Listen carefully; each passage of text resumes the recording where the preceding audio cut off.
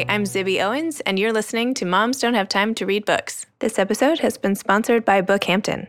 As the premier independent bookstore in the Hamptons, Bookhampton has a highly curated selection of books for readers of all ages, unique one-of-a-kind gifts, and exciting author events. Browse their fabulous staff suggestions online at bookhampton.com. I'm excited to be here today with Kathy Wang. Kathy is a graduate of UC Berkeley and Harvard Business School. Kathy spent years working in the tech industry at Intel and Seagate before writing her first novel, Family Trust. She currently lives with her husband and 2 children in the Bay Area, where she's working on her second novel. Also, just a friendly reminder, please subscribe to Moms Don't Have Time to Read Books. And it would be great if you could follow me on Instagram at Zibby Owens and also at Moms Don't Have Time to Read Books. Thank you so much. Welcome to Kathy. Thanks for coming on Moms Don't Have Time to Read Books. So Kathy, can you tell listeners what Family Trust is about? What made you want to write this novel and what is it about? So Family Trust is essentially, it's kind of like a multi-generational family saga. It centers on an Asian American family, like kind of upper middle class in Silicon Valley. The patriarch gets a kind of terminal illness diagnosis, and it kind of follows the various players as they struggle with this diagnosis and what it means. So there's adult children in this and who have their own lives and their own problems. There's the first wife who kind of built up his so-called fortune with him. And then there's his younger second wife who has been with him for some time and is, finding caring for an older dying man a little bit more trouble than she had anticipated. And so that in a nutshell is the story. What made me want to write this story, this story actually just began with one of the characters whose name is Fred. He is an HBS grad who's kind of struggling with his career in Silicon Valley. And I guess for me, when I wrote this at the time, I was definitely at the stage in my career, and so were my peers, where, I think when you graduate from college, you kind of go along this very established path. You graduate from a good school and you get a good job, and then you go to a good graduate school, and then you go to a good job after that. But then all of a sudden, I think your career kind of stops for a lot of people. You stop going up. And, I think a lot of us have been told that we'll continue to go up. And then you actually realize that for a lot of us, you're not. Maybe you're just going to plateau there, or maybe you're even going to start taking a few steps down, right? And so that was something that I was going through at the time. And what really fascinated me was just how the men were handling this phenomenon versus the woman. I think they had very different ways of dealing with this disappointment. And it was just something that I was obsessed with. And so from there, I just started writing one of the characters, and then it kind of grew. So interesting. And you deliberately put your career on hold, not sort of a stalling as you describe it for Fred, but you put your career on hold as a tech manager after your son was born, and that's how you wrote this book. Is that correct? Yeah. My husband had this job at the time where he was probably traveling half the month. And then, we had a baby, and it was just I just couldn't figure out how to make it work, in going back to work. And so I ended up staying home, and, I definitely felt really weird about it. I was the only person in my entire section who was not working. And so you definitely feel, you definitely have feelings about it. And so, yeah, definitely. For listeners, Kathy and I both went to the same business school, Harvard Business School, and not many people, are novelists/writers, and not many people choose to stay home with their kids. Well, actually, is that even true? I'm not even sure. It happens later on, once they have their second, I feel like then a lot of people are just like, this is too, yeah. And then a lot of, mainly women, I think they kind of step away.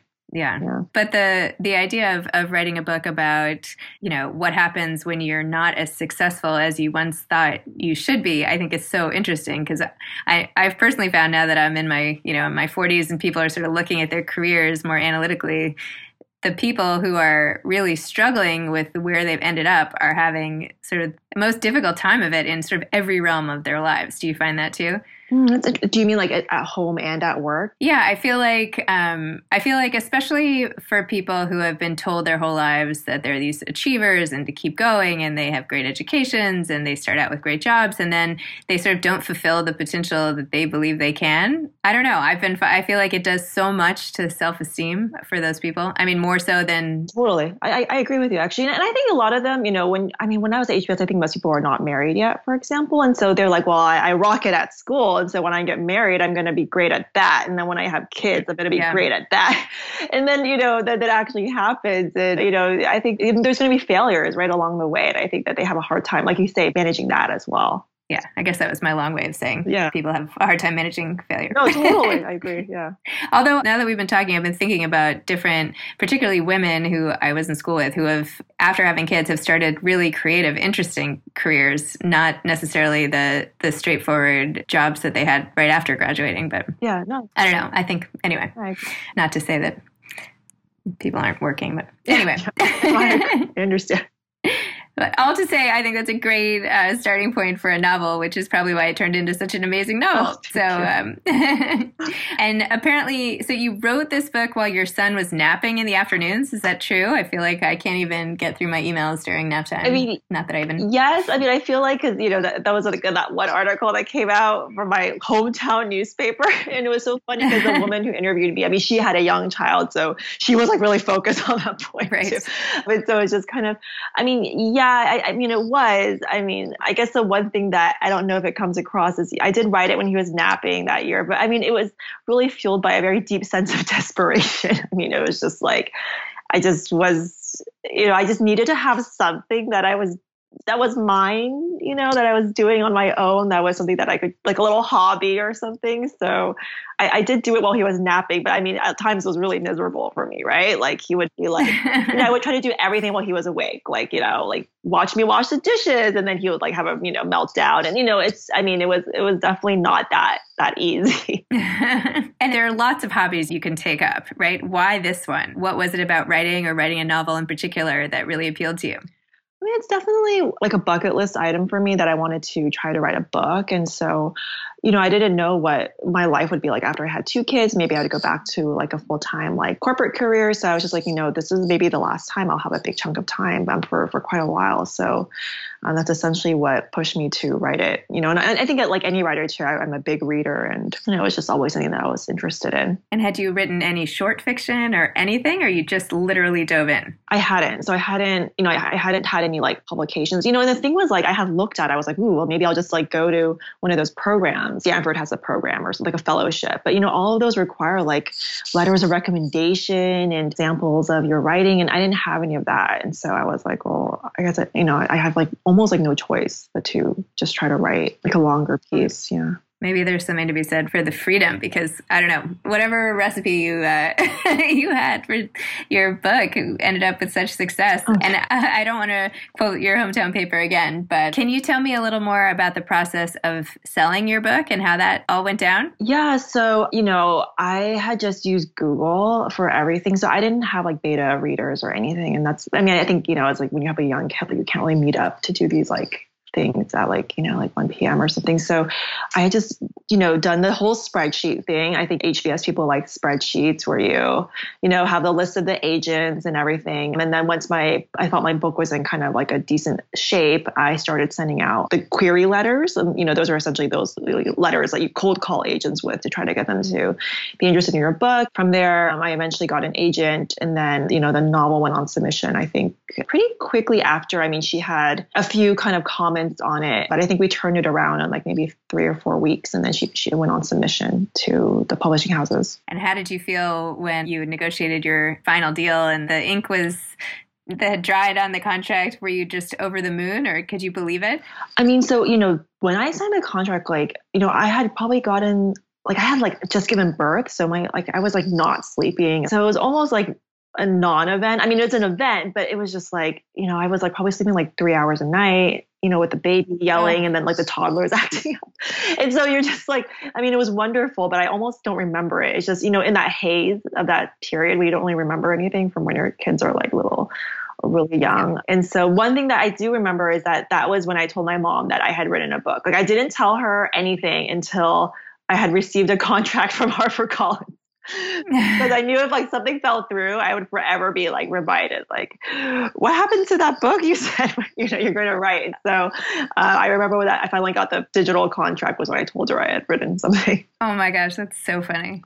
Well, let's talk about the matriarch of the family in this book, Family Trust, Linda Liang, the sort of this typical mom, except that she and her husband, or former husband Stanley, have gotten divorced. Stanley's with another sort of younger woman, and yet she's obviously still the mom to the two grown children. And when Stanley goes through an illness, she plays like a very interesting role. Like you don't see this a lot, right? What it's like for the ex-wife when the former husband/dad is ill. And that was really interesting relationship to examine. And then you made me laugh so much when Linda starts dating online with this Tiger Lily app, and she goes on a date finally with somebody she had met and says, in person, Norman looked like his photos, albeit older. When she first saw him, Linda was struck by a grim fear that she too appeared that aged and scuttled to the bathroom to reassure herself. She pet her face in the mirror. She didn't think she looked that bad. She thought she might still even be able to pull off handsome, but there was nothing she could do about it either way. She applied a fresh coat of lipstick. Right. I just love that paragraph. It's like so well written. So you just feel yourself in that moment. You're like in the bathroom with her. It's like just so perfect about aging and beauty, and it just encapsulated so much right there. So tell me more about Linda's character and how you chose to write her. Well, first of all, thank you for your kind words. Linda, I mean, I think Linda's like a very, I mean, I hate to say it. I mean, she's a, I think many Asian Americans will read this and be like, that's my mother. And that's how my mother is. She's very practical. She's not very sentimental. She's very focused. She's very results focused. She's not a hugger. She's not going to praise you. He wants the best for her kids, but it's going to come out in a much more kind of direct, blunt fashion than more maybe stereotypically American kind of cheerleading style. So that's essentially her. And, she was responsible for a lot of the financial success with her first husband. And then, they got divorced.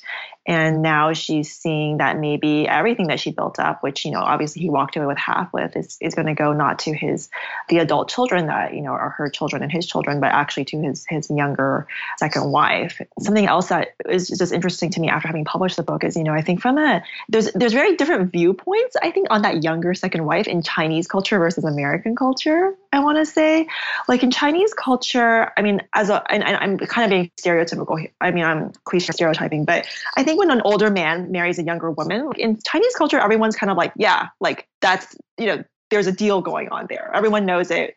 She wants a lifestyle and he wants, companionship from someone young and pretty. I think in American culture, it seems to be like, it needs to be about true love, or there has to be this, oh, well, it's love, money is not even in the equation. And so, when she's dealing with the discussion of his inheritance or his will, I mean, to her, it's just a normal conversation that you have. But it's just interesting because I get emails from American readers and they're like, what's wrong with her?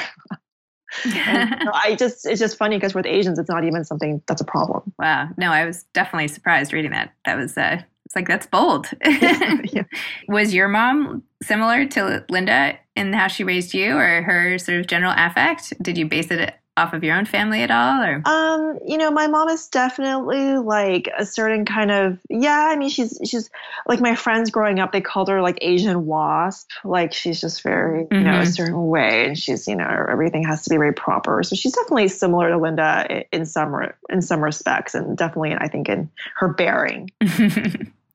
And how about Fred, the disillusioned business school graduate who's sort of struggling? I feel like, when you had his girlfriend, Erica, sort of stretch the truths about him, it's almost like what he wishes had happened, right? Like the things that she writes, even though he cringes when he, reads it on Twitter or whatever. I think he would be happy with the version that she has of him in her head. You know what I mean? Yeah. And how did that come about? Fred is actually my favorite character, but he's the one that I think most people dislike the most, But he's actually, it's funny. I hear, quite a few of my ex-HBS, my friends from HBS have read it, and all the Asian guys are like, yeah, this is a normal man. Like he's normal. But so I guess he's my favorite because I feel like he's very true to life. And I wanted to write him because I don't feel like there's a lot of Asian American men that are described in fiction. That's probably true. Yeah. Another author, Alyssa Friedland, who wrote The Intermission, spoke to my book group the other day. And she said that a lot of people had said to her about her characters, I'm not sure I like them. I'm not sure your character is very likable. And she's like, that's okay. Yeah. Like that wasn't, my goal was not to make my character somebody you want to like, that actually wasn't at all what I was going for. So that's good, so yeah. I think there's a lot to be said for, you don't have to like everyone, like just being exposed to some of these characters is fantastic in and of itself. They don't have to be somebody you want to be best friends with necessarily. Yeah, exactly. Yeah. And let's talk a little bit about Kate, the daughter. So Kate is like the typical nice girl, or she was, she feels she's the nice girl to so many others. And then you actually write, what did it mean to be nice? Nice was a label that had been foisted on Kate since childhood. You're great, Denny had said way back then, like actually nice, not like so many other Asian women. But then soon after, you say, it was the times that she was a bitch, Kate thought now, that she had really excelled. So I was wondering about this sort of dichotomy between the nice girl and then the bitchy sort of successful girl. Do you feel that that's a Silicon Valley, must have type of thing? Or was it just Kate herself that you found interesting as a character and wanted to portray that way without any sort of more generalized sort of societal commentary? I think maybe it's not. I mean, certainly it's a case in Asians. I mean, I think a lot of women have this problem, right, in Silicon Valley where you have to be in a lot of industries where you're supposed to be nice. I mean, I think banking is its own separate kind of world there where I think the women have to maybe behave a little differently. But in the Valley, I think you have to be pleasant, right? Like people want to have to work with you. And, especially when you're like in a business function and, so much of your job here is working with engineering talent and working with software and all that. I mean, they have to like you for you to get a result. And so that's so much of your job. I think being Asian American, there's a stereotype that you're very shy, you're very sweet, you're soft spoken and, but Asians just like, thinking like awful things all the time. I mean, and it's funny, like when a bunch of Asian people get together, like the conversation can be so mean, and like the things are said. And then, you go back into your office, with other white people maybe, and then, you're a totally different person. I think that's something that's experienced by a lot of minorities. I think where you have your real self that comes out maybe with people you're more comfortable with, and you go back into the workplace and you assume your other identity. I just think for Asian Americans, probably pigeonholed a lot, and that have to be the more nice, conciliatory type of role. I bet some people could argue like any group of friends who's really close can get together and sort of gab and be who they really are. Yeah. But a lot of people have to put on, at least some sort of veneer of civility at work, right? Yeah, of course. Yeah, totally. Yeah. So this novel was so great and so rich in so many relationships and aspects and family and everything else. I mean, it really sort of had it all, which was fantastic. And your book deal, I guess, included 2 books. So I was wondering if you could talk at all about your next book. The next one, and I'm sure you've heard this on from many people, it's like such a struggle. It's just like, I feel like I used up everything when I think back to my book, I'm like, man, I should have not included this part because I just wasted it there. And I could have made it this full blown thing in the second book, and now I can't. And so, I'm still struggling a lot with it. I probably have written 200,000 words, and none of it, it's not working. So I am now trying something else, and hopefully it'll work out okay. But yeah, it's definitely a struggle to do the second. And I think my personality is that, I have the second that's due, and, it's like looming over me all the time that I need to come up with a second book. And when you sold the second book, did you have to agree on what it was about, or can it be about anything? There was I had no pages. So it was just literally I had said something and they're like, okay. But I think, I think the directive is kind of that it can be about anything within reason. I don't know what's going to happen if I deliver a vampire thing or something. Well, right. Of course. No, But hopefully it'll be, hopefully they'll accept whatever I come up with. But, you see these all the time where the first one comes out and the second one doesn't come out for 10 years, and so I'm like, oh my gosh, I wonder if that's going to be me. Well, I feel like it's so much harder. It's one thing to write and be creative sort of in the privacy of your own home if you don't know, 100% where it's going. Mm-hmm. But it's almost like you're standing in the middle of Times Square and every word you think of is being broadcast out. That's a lot of pressure, right? Yeah. I feel like there has to be some sort of suspension of disbelief type of thing where you're well, no one's actually going to read this, so I'm just going to do it. You know what I mean? And then go back and you have to fool yourself. I feel like you'd have to fool yourself into getting this sort of authenticity of the first book. Yeah, completely. I mean, that's just me. I don't know. I feel like when I know people are about to read something, I get very self-conscious about it. Whereas when I'm writing from the heart, it just like flows out of me. I don't know if you're the same way. No, completely. I totally agree. I mean, I think that's something that's really interesting to me is like, I'm not really like a user of Twitter.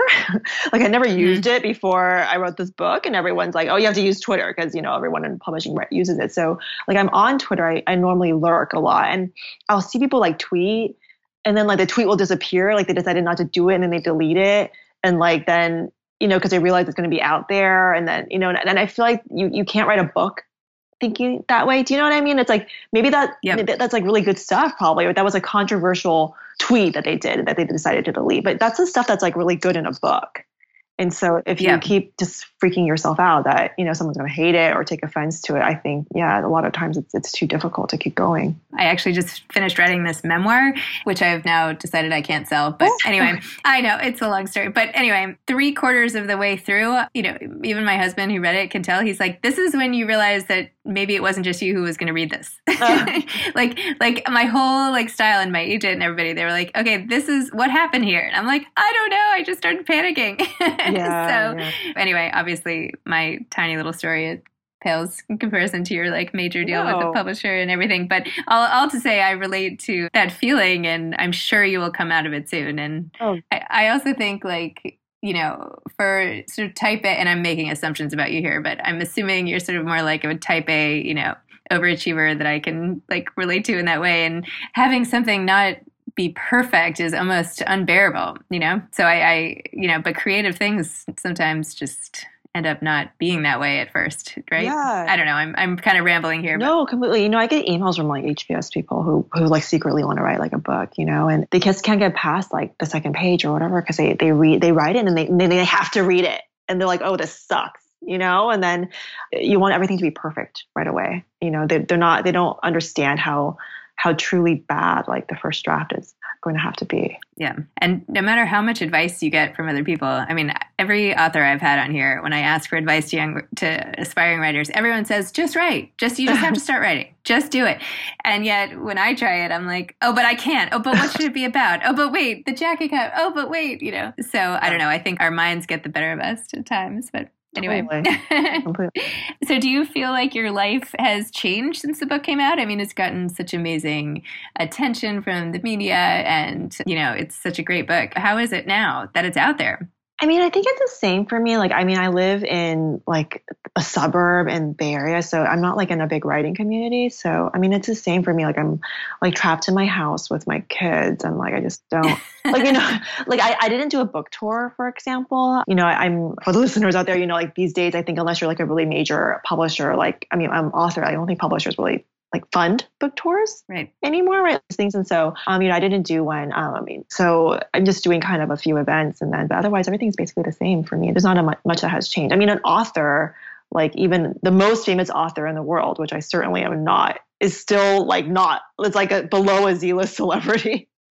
So I feel like there's just, there's nothing that's really too different. I know. That's the thing I like can't understand. You can walk into a room full of the most brilliant, accomplished authors and no one will even know who they are. It's insane. It's just like, it's just crazy. I feel like there should be so much more attention. That's part of why I do this podcast, is just to give writers a platform, because great books like yours might just like fall from the radar if the people don't hear about it, right? I mean, getting the word out is so important. So anyway. No, I mean, I totally, and what's interesting, I mean, also, I hate to keep going back to like the fact that we both went to business school, but like, I feel like when I learned about how much like even very famous authors sometimes get paid, you're like, dude, like that's like a mid-level whatever at like a bank or something, like you're like the highest achieving like artistic mind is being compensated at the same level as like, I don't know, like a McKinsey first year. First year. You're like, oh my gosh, like this is just I don't want to say unfair, but it's a different world. There was a recent article that said the median salary for writers is $21,000 a year. Yes, yeah, I saw that too. It's like, come on. Yeah. I'm like, this is fair. Like, Is this how we value the contribution? Like, I feel like if I curl up with a good book and it amuses me for like 12 hours and makes me think and transports me to this other world, like I would pay so much more than I would even for a movie for that. I mean, think about, I don't know. I agree. Yeah. Life is not always fair, but I just saw that. Yeah, that was incredible. I mean, in a bad way. But I was crazy. No, I know. I can't believe it. You know, I also remember in some operations class at business school that I took, there was somebody who was a writer or in some way, you know, doing some sort of writing something. And I remember them saying that they viewed themselves as just a producer of any other product, but their product was words. Okay. Yeah. And so they approached it like, you know, they were just going to market it as if it was, you know, the latest iPhone or, you know, a new pair of shoes or whatever else. Like that the words, like that the end product was no different in a way. It's like, so that's interesting. Yeah. Yeah. Anyway, so that's basically all I learned about writing from business school. I don't know about you. I agree. Anyway, so now that I've talked a lot about, you know, other advice I've gotten from writers, but what advice would you have to somebody just starting out? I mean, yours is such a inspiring story that it can be done, that you can just like take a go and have it really pay off. What would you tell other people who are attempting it? I think that my advice would be, so like just, you know, backpedaling a little bit, like I keep this like journal. It's like a 5-year journal. So every day you can look back and see how you felt a year ago on the same day and 2 years ago. And it's funny because like after I finish the book, like you forget a lot about how much work it is. But you know, when I go back and read the entries from when I was writing it, I mean, I think I felt like a failure a lot of the time. And I felt like the book was failing, that I was failing, that things weren't working out, like that there were these huge plot holes that I was not going to be able to figure out. And I think my advice would be that when you're writing your book, I think you're going to feel that level of failure and that the project can't be completed and that there's no way that this is going to be publishable. And I think my advice would just be like, you have to understand that that is a feeling that you have to have in order to move forward into a publishable product. From my perspective, you know, like it's entirely normal and it's necessary. So if you feel that way, just know that, you know, that I think that's a feeling that I think a lot of writers have. And, you know, I think a lot of writers have that feeling with every single book that they write. So it's normal, and, you know, don't feel that that is necessarily like a pronouncement on the ultimate like publishability of your work, right? It's just, it's part of the process. Or maybe your book is just terrible. Yeah, that's good. It could be like, I was trying to end it on but that is always there is always a possibility. But we're assuming that everybody out there is writing really great books. So that's not going to be the case. What are you reading right now? What am I reading right now? I just finished reading An Anonymous Girl by Greer Hendricks and Sarah Pekkanen. It was good. I'm interviewing them tomorrow. So it's good. It's a page turner. It's I read their earlier one. Yeah. I don't usually read thrillers, but it was good. I was like, why don't I usually read thrillers? So I like, you know, thrillers. Like, I mean, I think there's a huge market when like they're well written, right? Like, you know, they're just, I guess you have to have like a minimum level of readability, you know, but I mean, I think they did a great job with The Wife Between Us. Is that the one? I read it. Yeah. And so I just finished A Terrible Country. Okay. How was it? By Keith Gesson. It was good. I mean, because I had like an interest in Russia. So I had gone there for about a month. And so it was interesting to me. And so I didn't know anything about Keith Gesson before I read it. And then I Googled him, and he's like this literati person. And so I didn't know any of that. So yeah, it was interesting.